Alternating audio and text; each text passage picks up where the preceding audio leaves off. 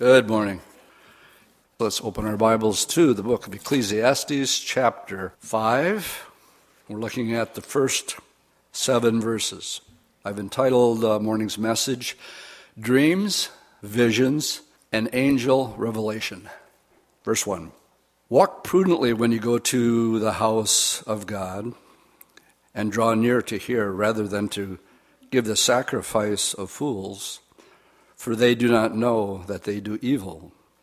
And do not be rash with your mouth, and let not your heart utter anything hastily before God.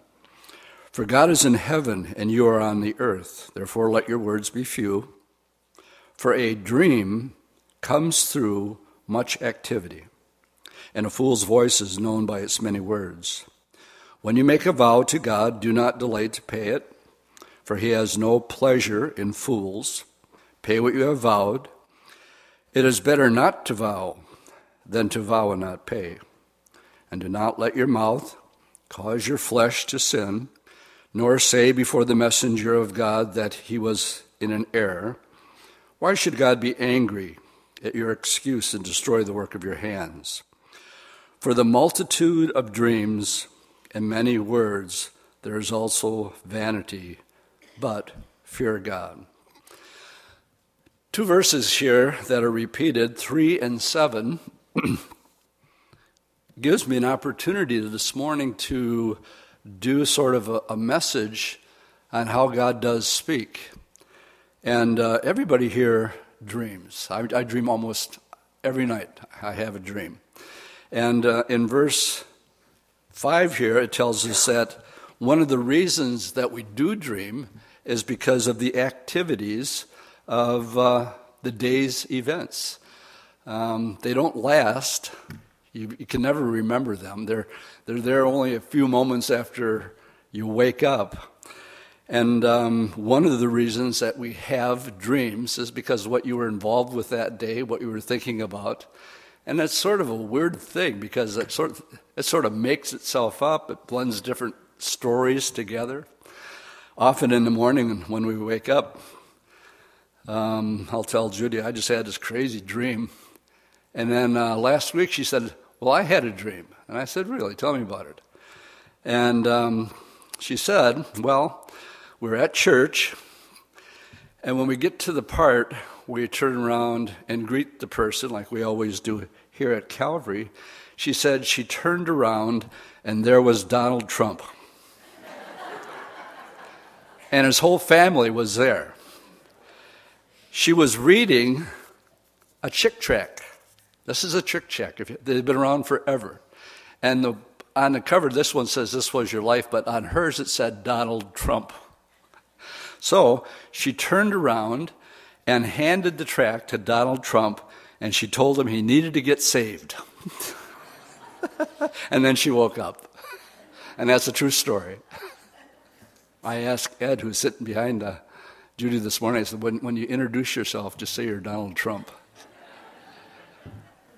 On the other hand, there's the lightheartedness of dreams. On the other hand, Hebrews 1, verse 1 said, God at various times and in different ways spoke in times past to the fathers by the prophets.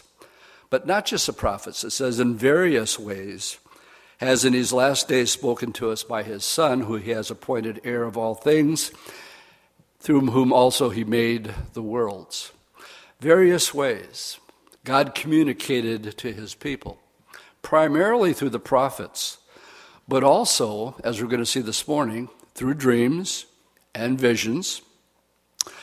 The high priest was equipped with something that was called the Urim and the Thummim. And we really don't know what they were. We do know that you could ask the high priest a yes or no question. For example, King David, shall I go to war against the Philistines? Because I want to know if you're in this or not, Lord. If you're in it, I want to go. But if you're not, I don't want to go. And different speculation. Some people think there were 2 stones, one black, one white, and one would actually light up. They mean light and perfection, but we're really not sure. All we know for sure is that the will of God could be determined in such a way. So God at various times spoke in different ways. What I want to talk about this morning is how God communicated and got messages through using dreams. So the dreams that we're going to talk about now are not the ones that are referenced here, where it's a human dream that means absolutely nothing and can be very foolish indeed, but actually a divinely inspired dream that God gives to communicate. And with that being said, let's go to Genesis chapter 37 and look at the life of Joseph, and we'll look at two dreams that he has here. Genesis 37, let's pick it up in verse 5. It says, "Now Joseph dreamed a dream, and he told it to his brothers, and they hated him even more. And so he said to them, 'Please hear this dream which I have dreamed.' And there we were binding sheaves in the field, and behold, my sheaf rose and also stood upright, and indeed your sheaves stood around and bowed down to my sheaf. And his brothers said to him, 'Shall you indeed rule and reign over us? Or shall you indeed have dominion over us?' So they hated him." Well, the answer to that question is yes. He ended up in Egypt, the second most powerful man in the world. And he was dressed as an Egyptian, and his brothers didn't recognize him. They were in need of food because of the famine, and they actually bowed down to him. This came to pass. All right, the next dream, verse 9. "Then he dreamed still another dream. And he told it to his brothers and said, 'Look, I have dreamed another dream. And this time the sun, the moon, and the 11 stars bowed down to me.' So he told it to his father and his brothers, and his father rebuked him and said to him, 'What is this dream that you have dreamed? Shall your mother and I and your brothers indeed come to bow down to the earth before you?' You see, his father understood the meaning of the dream, that he was the sun and his mother was the moon and the brothers were the stars. Now, this indeed also happened, but let me just get a little sidetracked here and explain the importance of book by book and verse by verse Bible teaching. When we go through a systematic study through the Bible, certain dots eventually will be connected. And false doctrine can be corrected more easily when you have a grasp of the entire volume of the Scriptures. Now, having said that, I want to give you an illustration of what I just said. I want you to turn to the book of Revelation, chapter 12. Revelation, chapter 12. We have some symbolism. Many people, many churches steer away from the book because they say it's just figurative and symbolic. And in one sense, that's accurate in that there is symbolism. For example, in the first 3 verses of chapter 12, we read, "Now I saw a great sign appeared in heaven, a woman clothed with the sun and with the moon under her feet, and on her head a garland of 12 stars. Then being with child, she cried out in labor and pain to give birth.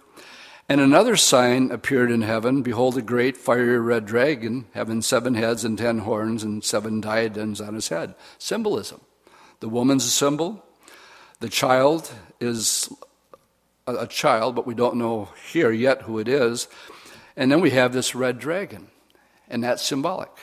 But usually, without exception, when there's symbolism, it's almost always explained in the same chapter.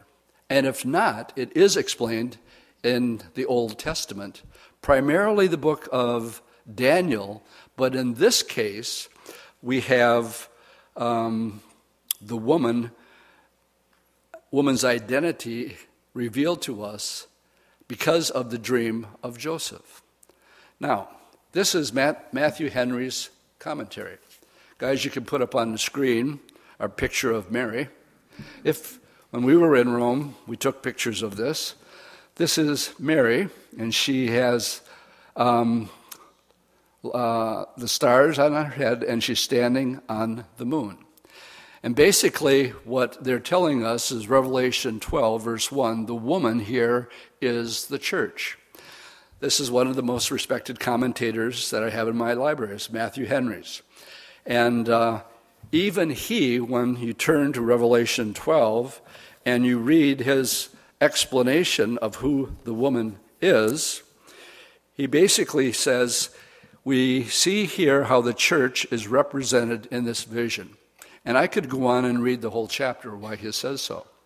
My point is that this is not a reference to the church. For one reason, she's pregnant. And if the church is pregnant, we have a problem. And more importantly, when you get to the rest of the chapter, we find that in verse 7, that Satan's going to be kicked out of heaven, the fiery red dragon. The symbolism there is explained to us. The child, of course, is the Lord Jesus Christ. And it tells us as soon as the child was born that the fiery red dragon wanted to devour the child. Well, that really happened. Only Satan possessed Herod, who commanded that the first male children in Bethlehem be put to death. Matthew chapter 2 will be there this morning. So the importance of studying the Bible chapter by chapter, verse by verse, we run across the dream that Joseph has. The sun and the moon and 11 stars. Not a picture of the church. It's a picture of Israel. And when you follow the genealogy of the Lord Jesus Christ, Matthew chapter 1 gives it straight across. You have Abraham, Isaac, and Jacob. Follow that line through David. And the Lord told David that he was going to build him a house. And that meant to David that his lineage, David is known as the son of who? David. Jesus is called the son of David, of the lineage. So the woman, and we have this understanding in the interpretation given to us because God gave Joseph a dream that later would give us the identity of Israel being the woman and not the church. First of all, the church isn't even on the planet at this time. People are getting saved. But if you go to verse 13, we find that it's in verse 12, the devil knows that he has a short time and he goes to make war against the woman. And because he's in great wrath. And in verse 13, when the dragon saw that he had been cast to the earth, he persecuted the woman who gave birth to the male child. Now this is Israel. And we could do a whole study on just this one verse right here, using the Old Testament to show where Israel is going to run to. We could talk about Matthew 24, when you see the abomination of desolation in the middle of the tribulation, then flee into the wilderness. That's what's happening here. It's not the church, but it is Israel that's on the run as they're seeking refuge. And really this is the reason the enemy is doing this. He's already been defeated at the cross. And the only hope he has is the annihilation of the Jewish nation and the Jewish people. That's why they're always under attack. That's why I believe what's going to happen. I got to be careful getting too sidetracked here already. I fully believe because of the oil that's just been discovered up on the Golan Heights, and it's a lot of oil. And Russia just happens to be bringing in a whole lot more troops at this time. That I believe there's going to be a UN resolution that's going to call for Israel to go back to its 1967 borders. And I'm sure we're going to be talking a lot about that in Israel. Now, the significance of that is don't think Russia is down there for any political reasons. They're well aware of the gigantic natural gas supply just discovered off the shores of Haifa. And now this major find of oil. If you take the Golan Heights and go back to 1967, it becomes a part of Syria again, not Israel. So it'll be interesting as we watch that unfold. All right, that's dream number one. Let's go to two examples. I want you to turn to the book of Daniel now as we look at another dream.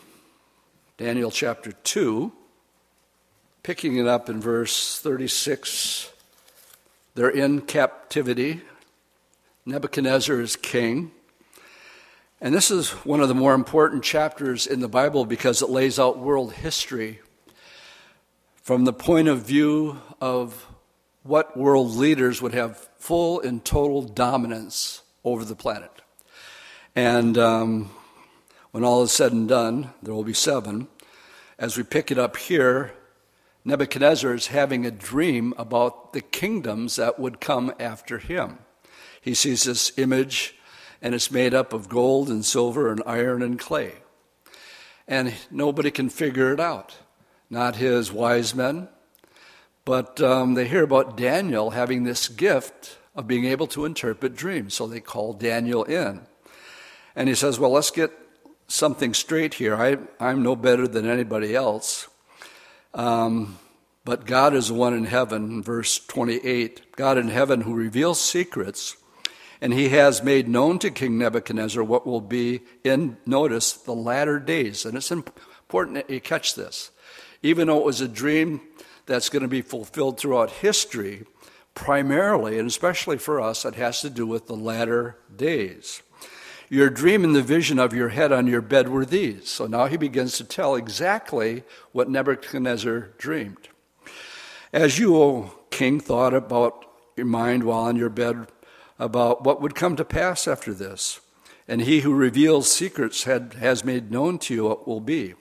But as for me, this secret has not been revealed to me because I have more wisdom than anyone living, but for our sakes who make known the interpretation to the king, and that you may know the thoughts of your heart. You, O king, were watching, and behold, a great image. This great image, whose splendor was excellent, stood before you, and it was awesome.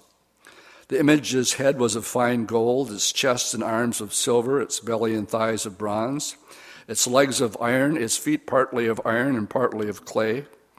And you watched, and while a stone was cut out without hands, struck the image of its feet of iron clay and broke them in pieces. And then the iron, the clay, the bronze, the silver, and the gold were crushed together and became like the chaff from the summer threshing floor. The wind carried them away, that no trace of them was found.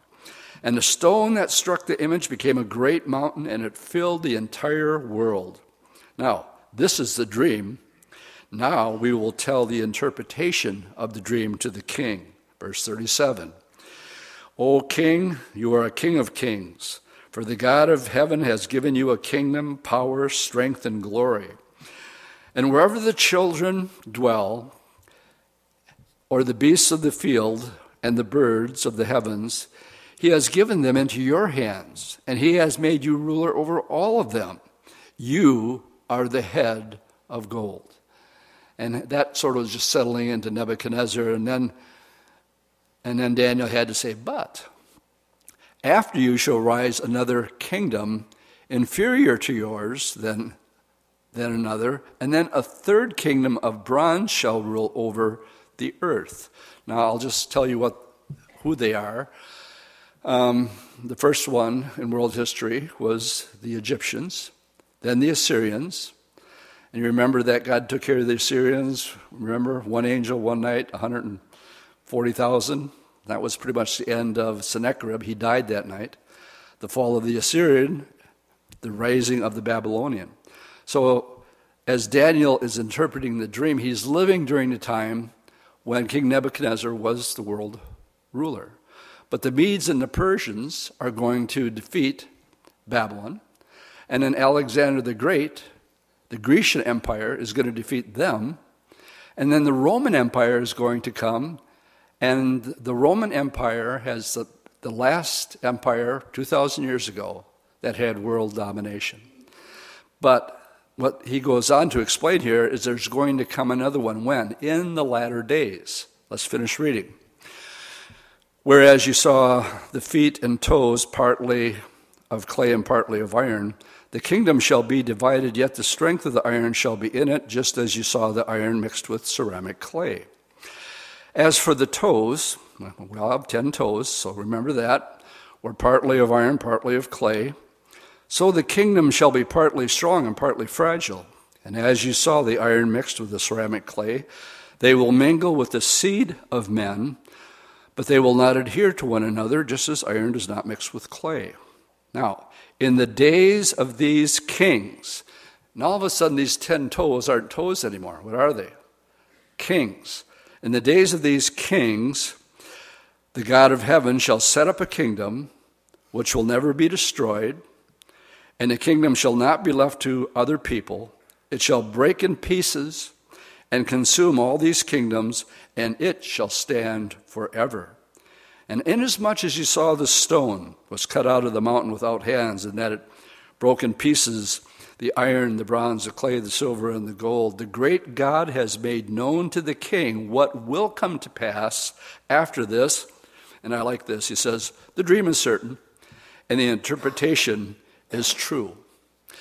Revelation 17:12 says the 10 horns, here they're 10 toes. And it says the 10 horns which you saw are 10 kings who have received no kingdom as yet, but they receive authority for 1 hour as kings with the beast. So what we have in view here is yet future, but it's forming as I speak right now. There's a lot of talk about it, and a lot of talk about the Antichrist. I believe we need to turn a couple pages to Daniel chapter 9 because I'm going to do one more little sidetrack, and I want to point out the identity of the Antichrist. This is a hot topic right now, a lot of discussion about it. Daniel 9, and the reason I added dreams, visions, and angel revelation is Daniel is praying, and while he's praying, Gabriel appears to him. And we find that out in verse 21. It says, Daniel was praying, and while I was speaking in prayer, Gabriel, who I had seen in a vision, came to me. Daniel just wanted to know, when were we going home?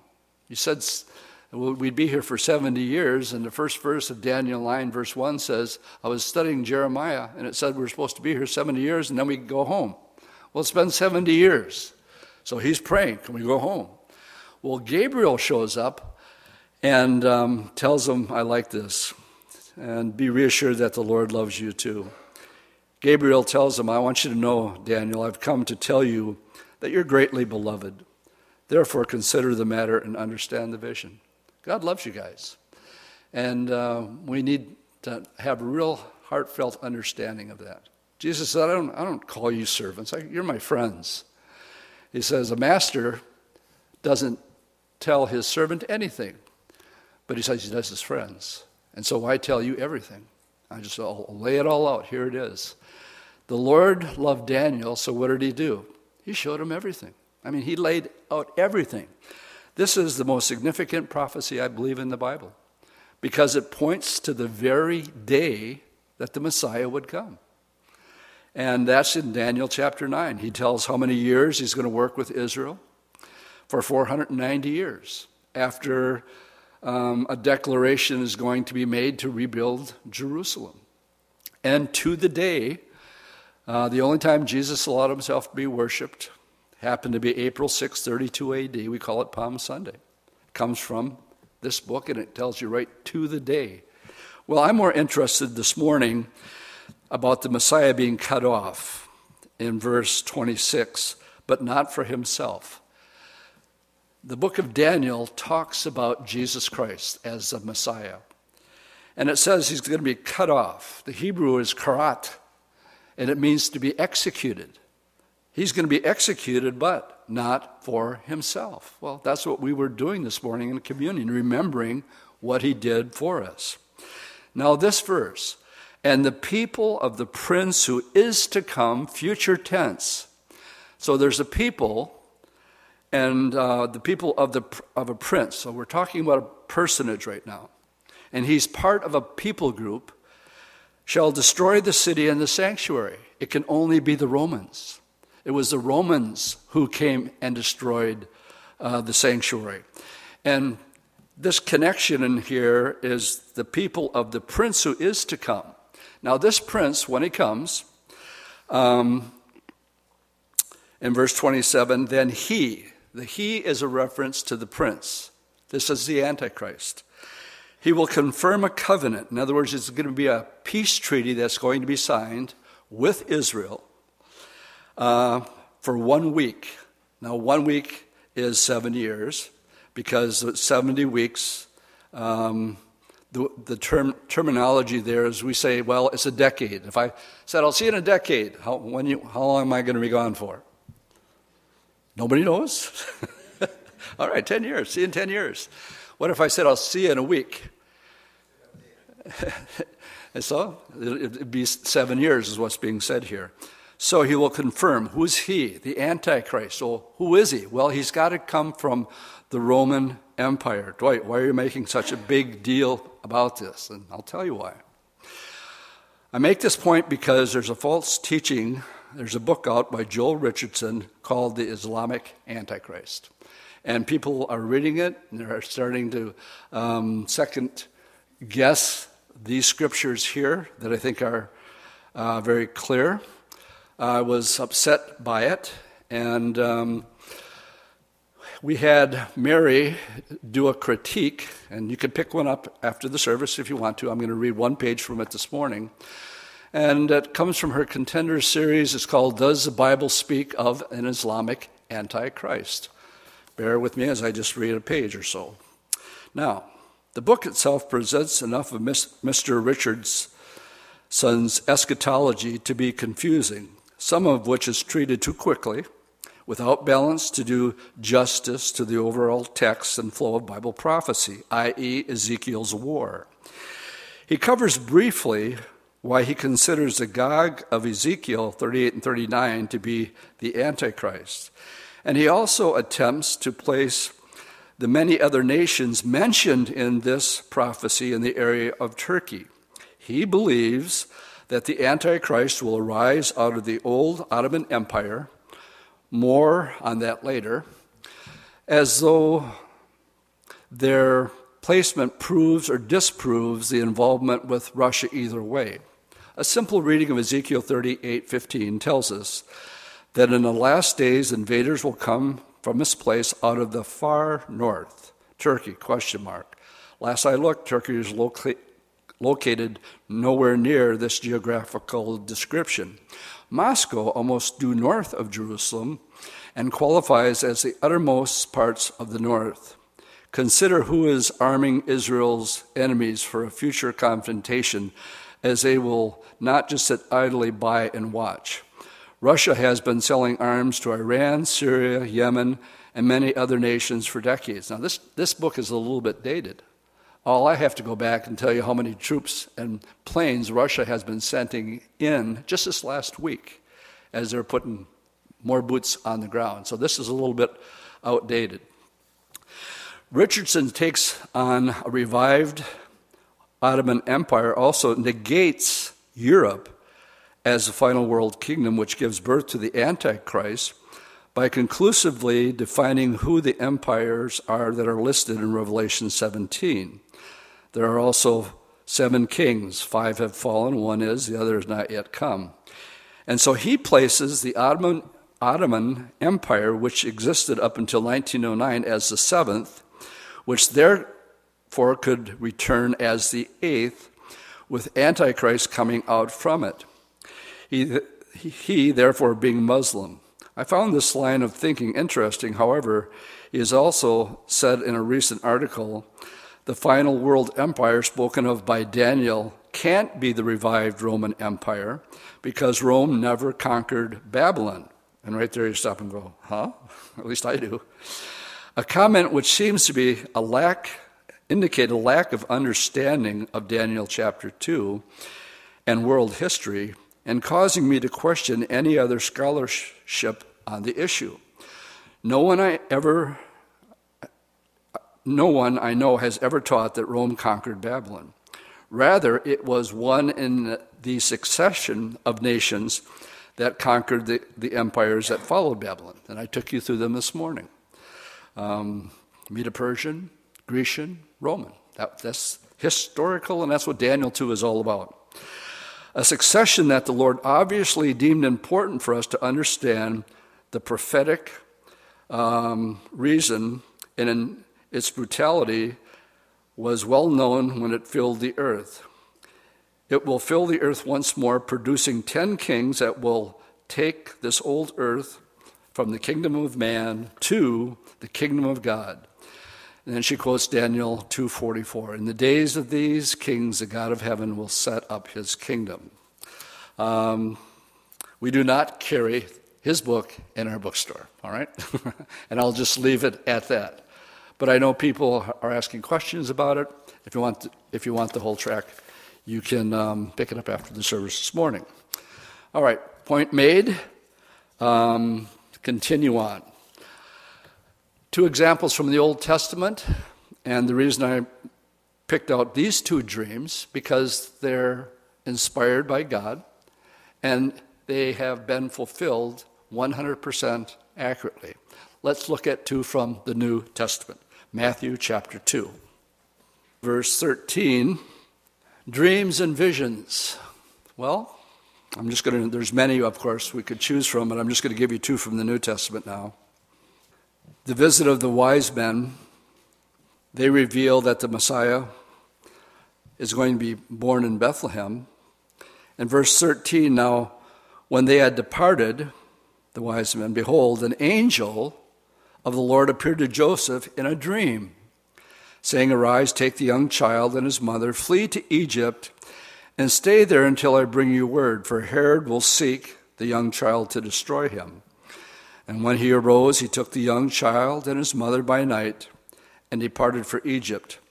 And it was there until the death of Herod, that it might be fulfilled which was spoken by the Lord through the prophet, saying, out of Egypt I called my son. Now, I don't have it in my notes to continue, but because we were just in Revelation 12, and it says, as soon as the male child was born, the dragon was there to devour the child, right? Well, if you read on what happens next, Herod sends his henchmen down and to Bethlehem, and all from 2 years old and under, according to the time which he had determined for the wise men. He had them killed. And this was fulfilled, which was spoken by Jeremiah the prophet. Oh, a voice was heard in Ramah, lamentation, weeping, and a great mourning. Rachel weeping for her children, refusing to be comforted because they were no more. It has prophecy that was fulfilled in the past, but now it's also referred to in Revelation chapter 12. It's part of the birth line of the Lord Jesus Christ. All right, let's go to the second one. And that dream is really a trance vision that happened to Peter. We need to go to Acts chapter 10. So let's make our way over there, Acts 10. Something major is going to change for the Jewish people. Because up until this time, a Jew would believe that only a Jew could be saved. It was unimaginable that a Gentile could ever possibly get saved. Every Jew knows that's not possible. Well, verse 9 says that Peter, the next day he went out on a journey, and he drew near a city, and Peter went up on the housetop to pray about the 6th hour. And he became very hungry and wanted to eat. But while they made ready, he fell into a trance. And he saw heaven open, and an object like a great sheep bound at 4 corners, descending to him, let down to the earth. And it had all kinds of 4-footed animals of the earth, wild beasts, creeping things, and birds of the air. And what he is looking at is everything from the book of Leviticus that was considered unclean for a Jew to eat. So imagine there was a lot of bacon burgers on this picnic blanket. That's what I'm guessing. And a lot of ham sandwiches. And a voice came to him and said, "Rise, Peter, kill and eat." And Peter said, "Not so, Lord. I'm a good Jewish boy. For I have never eaten anything common or unclean." So obviously that was on the blanket. And the voice came to him again and said, "What God has cleansed, you must not call common." And this was done 3 times, and the object was taken up into heaven. And so he's thinking about this, and all the while there's this guy named Cornelius. He's a centurion, and he's a Gentile. And the Bible tells us he's a good guy, that he feared God, he prayed often, and he was generous. And we find that an angel appears to him and he says, you need to call for Peter because he's going to tell you what you must do. And this has always baffled me. I mean, here you got an angel of God. He wants to get saved. But instead of using the angel, he says, no, you got to call for this Peter guy. And the Lord has been preparing Peter's heart through this vision because a Jew could not go into a Gentile's house. And all of a sudden, he gets this message, hey, there's this Gentile, and he wants you to talk to him. And so the lights go on for Peter. He says, okay, Lord, I get it. They're unclean to us, but you somehow are saying they can be cleansed, so I'll go with it. So he goes, and when he gets there, he starts sharing with them and about, it was Simon the tanner, it's in Joppa. And verse 34, Peter opens his mouth and said, I perceive that God shows no partiality. And he begins to give them a Bible study. In verse 39, he gives the gospel, and we witnessed of all the things which he did both in the land of the Jews and in Jerusalem, whom they killed by hanging on a tree. And then God raised him from the dead on the third day, not to all the people, but to witnesses chosen before by God, even to us who ate with him, we drank with him, and he rose from the dead. And he commanded us to preach to the people and to testify that it was he who was ordained by God to be the judge of the living and of the dead. And to him all the prophets witness that through him, whoever believes in him will have forgiveness of sins. And all of a sudden, the Holy Spirit interrupts the Bible study. Right in the middle of the Bible study, well, this was being said. When they heard about the forgiveness of sins, people that were gathered all of a sudden say, I believe that. I believe that. And as soon as they believed that, the Holy Spirit would come and fall upon them. That's verse 44. While Peter was still speaking these things, the Holy Spirit fell upon those who heard the word, and those of the circumcision, the Jews, who believed, well, they were astonished. I would use the word, they were blown away. As many as came with Peter, because the gift of the Holy Spirit had been poured out on the Gentiles. Inconceivable. For they heard them speak with tongues and magnify God. And then Peter answered, can anybody forbid water that these should not be baptized, who have received the Holy Spirit just as we have? And he commanded them to be baptized in the name of the Lord. Then they asked him to stay a few days. Would you stick around and give us the ABCs, the basics here? And he gladly did so.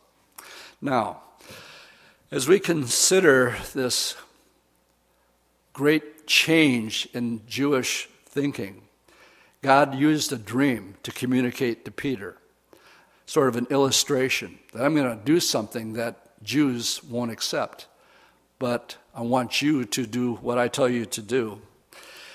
And it was all done through a vision and a dream. So it really does beg the question, can God still speak to us through dreams and visions? Or, as some would teach, now that we have the Bible, these supernatural sign gifts are no longer necessary. This is a doctrine that's divisive in the church today. Some believe it, some don't. I would like you to turn with me to 1 Corinthians chapter 13. 1 Corinthians 13. Of course, this is the love chapter. Chapter 12 is all about the gifts of the Holy Spirit. Matter of fact, verse 1 of chapter 12 says, now concerning spiritual gifts, brethren, I don't want you to be ignorant. One of the reasons we're gravitating to where we're going right now is because I don't want us to be ignorant when it comes to the gifts of the Holy Spirit. Are they for today or not? when the Bible came? Was that it? We won't need him anymore? Well, picking it up in verse 9, after talking about love being so important, he says, "For now we know in part, and we prophesy in part. But when that which is perfect has come, then that which is in part will be done away." Now, many believe that which is perfect is a reference to the Scripture.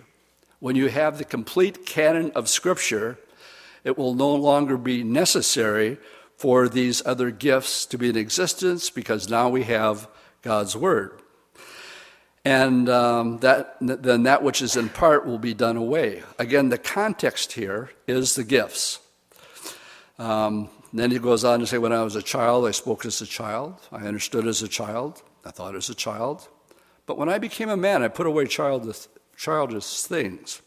And then he says, now we kind of see in a mirror dimly. We don't get it all right now. But then, someday, face to face. There's coming a time when we're with the Lord. He goes on to say, "Now I know in part, and then I shall know just as I am also known." The point here is, now we know in part, and we need help by God giving us his gifts so that we can have and be equipped for the work of ministry. So you want to say amen? All right, let me just try to follow this train of thought here. What's being implied is that the gifts will be done with once the Bible is completed. And if you just look at chapter 12, in the last part of it, Paul is sort of winding it up. And my question, if the gifts are gone, then he says in concerning the gift, verse 28, God has appointed these in the church, first apostles, second prophets, then teachers, then miracles, gifts of healing, helps, administration, variety of tongues.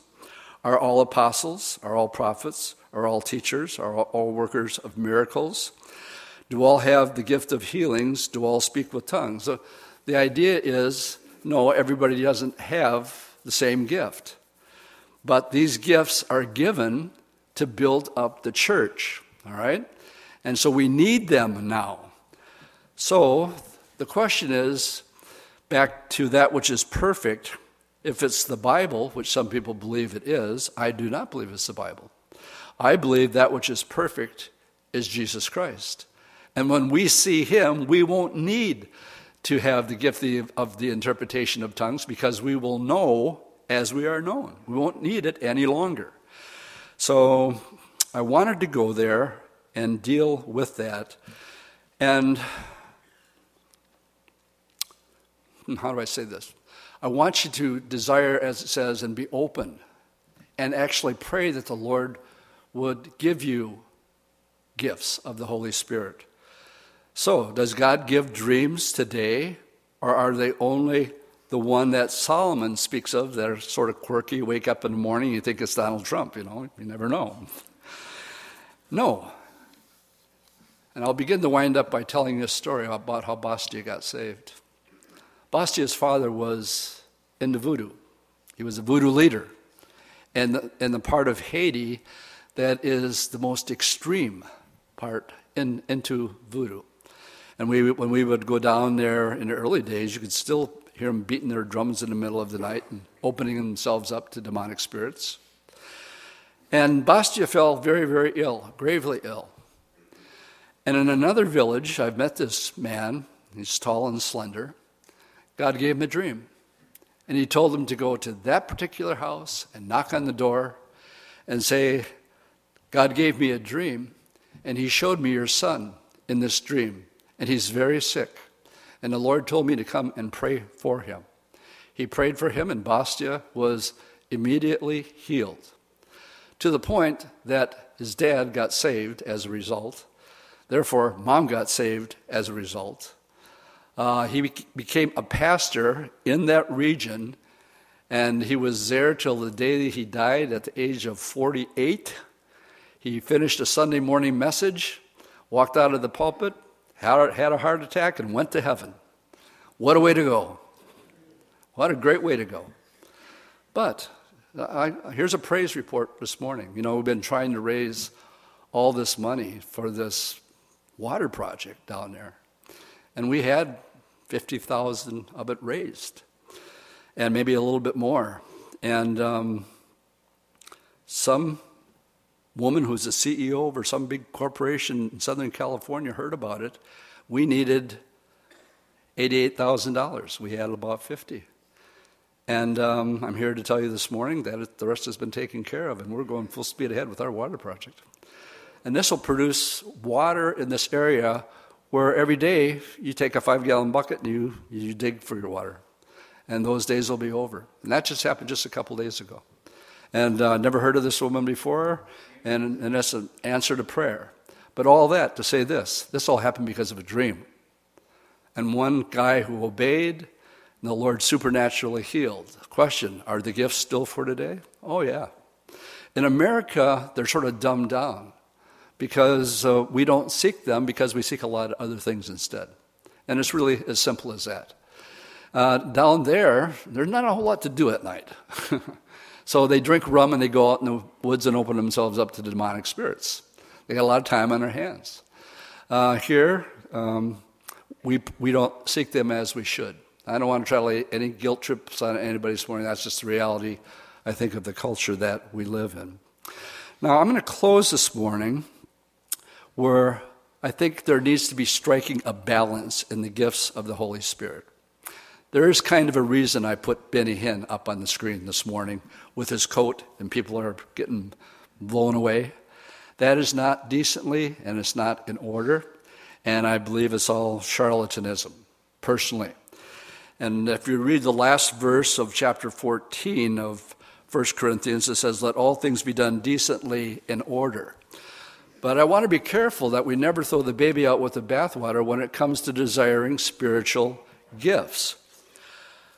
We began the study this morning by saying God at various times, various ways, spoke in times past by the prophets, has in these last days spoken to us by his Son, who he has appointed heir over all things, and he also made the world. Our emphasis at Calvary Chapel, primarily and first of all, is the Word of God first, and then the works of the Spirit second. And I'm going back to a letter because we had a division in 1981. Certain people were experiencing supernatural signs and wonders. And they began to gravitate towards services being primarily about that, where we've always been tutored under Chuck that the primary thing we do is we teach through the Bible chapter by chapter, verse by verse, and then we watch the Lord do whatever he wants to. But Chuck addressed it, and I kept this letter August 17th, 1981, and he sent it out. There wasn't as many Calvary pastors as there was then, but I kept it all these years because he made a prophecy himself that actually came to pass if we got sidetracked from who we are. And I'm just going to read the last paragraph to you this morning. Chuck says, it's been drawn to my attention that some of the pastors feel that I've been guilty of quenching the spirit of some of the Calvary chapels or their ministries. We want to assure you that we have no desire to quench the work of the Holy Spirit. I believe that the real power of the church is found in the Holy Spirit working through the Word of God in the lives of the believers in God. I do believe that if you have only the Word of God working in the lives of the believers, that you are missing a very vital ingredient. I also feel that if you have the Holy Spirit working in the believers without God's Word, there are also missing a very important ingredient. And then he says, I feel that it is important that we recognize that Calvary Chapels are not another Pentecostal church. If you desire to emphasize the experience aspects of the work of the Holy Spirit, it would be probably well if you seek an affiliation with Pentecostal churches, Assembly of Gods, Foursquare, the Church of God, because they seem to have the more experience-oriented type of ministry. where I believe that Calvary Chapel has basically been established by God to fill the broad gap between the Baptist and the Pentecostal churches. We have the Spirit of God working, but the real emphasis is on a solid foundation of the Word of God being the basis through which the Spirit works as He confirms the Word with signs following. But when you reverse the order where the experience and the signs become the primary thrust, then you're moving more towards a Pentecostal position. And you should seriously consider dropping the affiliation or relation with Calvary Chapel, especially dropping the use of the name Calvary Chapel.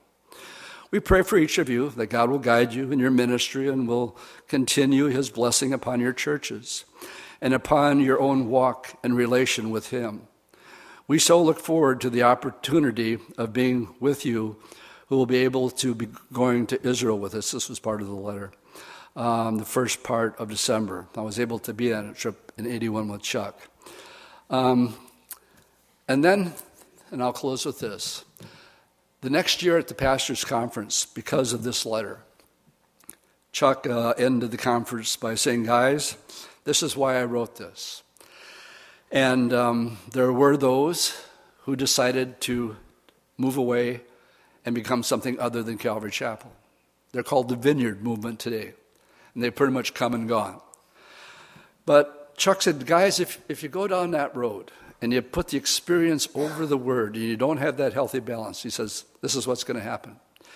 You're going to have to take your people from one experience to another experience to another experience to another experience, each more dramatic than the one before, if that's where you put your emphasis.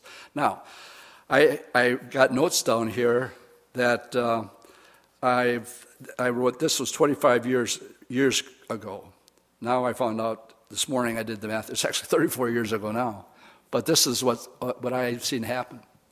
I watched the Vineyard start. I watched the Holy Laughter movement start in Toronto, Signs and Wonders, and then it went to Inner Healings. And then there was a movement where everybody was casting demons out of people. Demon, everybody's got a demon. The Kansas City Prophets started, and they're still going strong with their false prophets. The Toronto Blessing, the Brownsville Revival, etc., etc., etc. So, as we have a Bible study about dreams this morning, here we are in the book of Ecclesiastes. Do we dream silly dreams? Boy, I sure do. And I know for sure my wife does. And yet, does God still speak, and can He still work supernaturally, naturally? Answer? Amen. He does, and He will. But it's interesting that Paul, in winding this all up, he says, seek after these things. If you're zealous, seek for them. If you seek for him, then He'll give you what He wants to give you. And you'll be more effective and hopefully have a well-balanced diet between the Word of God and being used by the Holy Spirit. Amen? Let's stand and we'll close with that. Lord, thank You for Your Word this morning. As we make our way through the book of Ecclesiastes, and we just stumble upon these scriptures that explain to us that most of the dreams that we have really just come about from daily activity, things we think about, and things that have happened in our life that particular day. But then on the other hand, Lord, we see that in times past and even today, You're still able to do supernatural works, including giving us dreams and visions. And we thank You so much for the Holy Spirit. In Jesus' name I pray. Amen.